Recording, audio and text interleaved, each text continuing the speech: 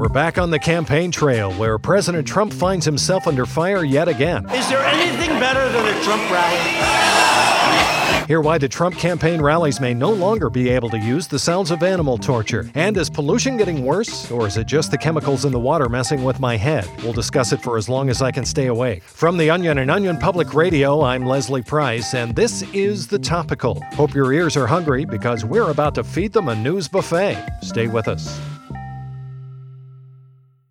Bad news for the president on this President's Day. The Trump campaign received a cease and desist letter this morning from Tyson Foods demanding that the president stop playing their slaughterhouse recordings at his rallies. Oh, you gotta love Trump. You gotta love Trump.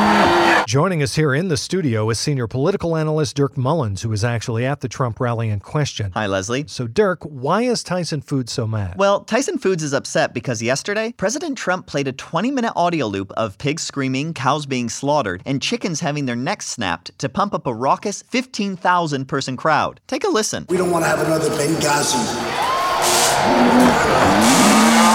That sound you just heard? That's a cow being stun-gunned in front of its calves, and Trump apparently never asked permission nor paid any licensing fee to use it. Okay, but Dirk, for months now, Trump has been walking out onto the stage to recordings of Tyson's Dakota City beef packing plant at his rallies. What changed? Well, yesterday, a video surfaced from the rally showing the MAGA crowd moaning along to the sounds of an entire farm full of piglets being electrocuted at once. But the real problem came when Trump started waving his arms along to it like a conductor and declared it his, quote, favorite track of all time.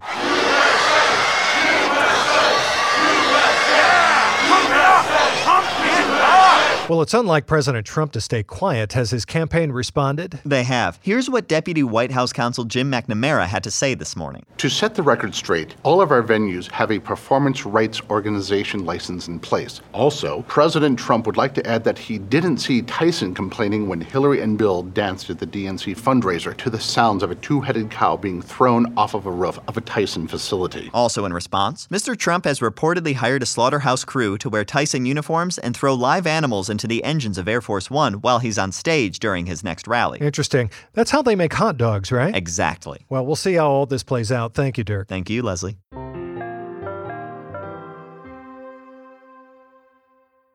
Near-death experiences. They're a constant source of intrigue for scientists, psychologists, and spiritualists alike, which is why a young Wisconsin boy's recent brush with death and with heaven is taking the media by storm. We go to OPR's Jenna Resnick with the story.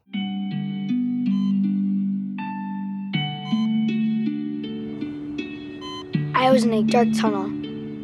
That's Trevor Powell, a 12-year-old suffering from acute lymphoblastic leukemia, a rare form of white blood cell cancer. He's a patient here at the Gunderson Luther Medical Center in La Crosse, Wisconsin.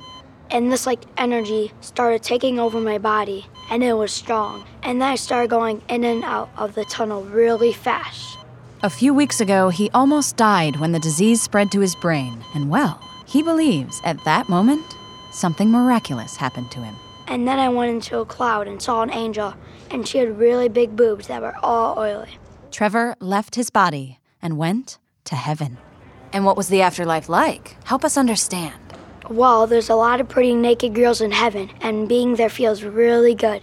And when did you know you had crossed this, threshold into the afterlife? Well, at first it was all dry, but then it was wet and sticky. At that point, I knew I was in heaven.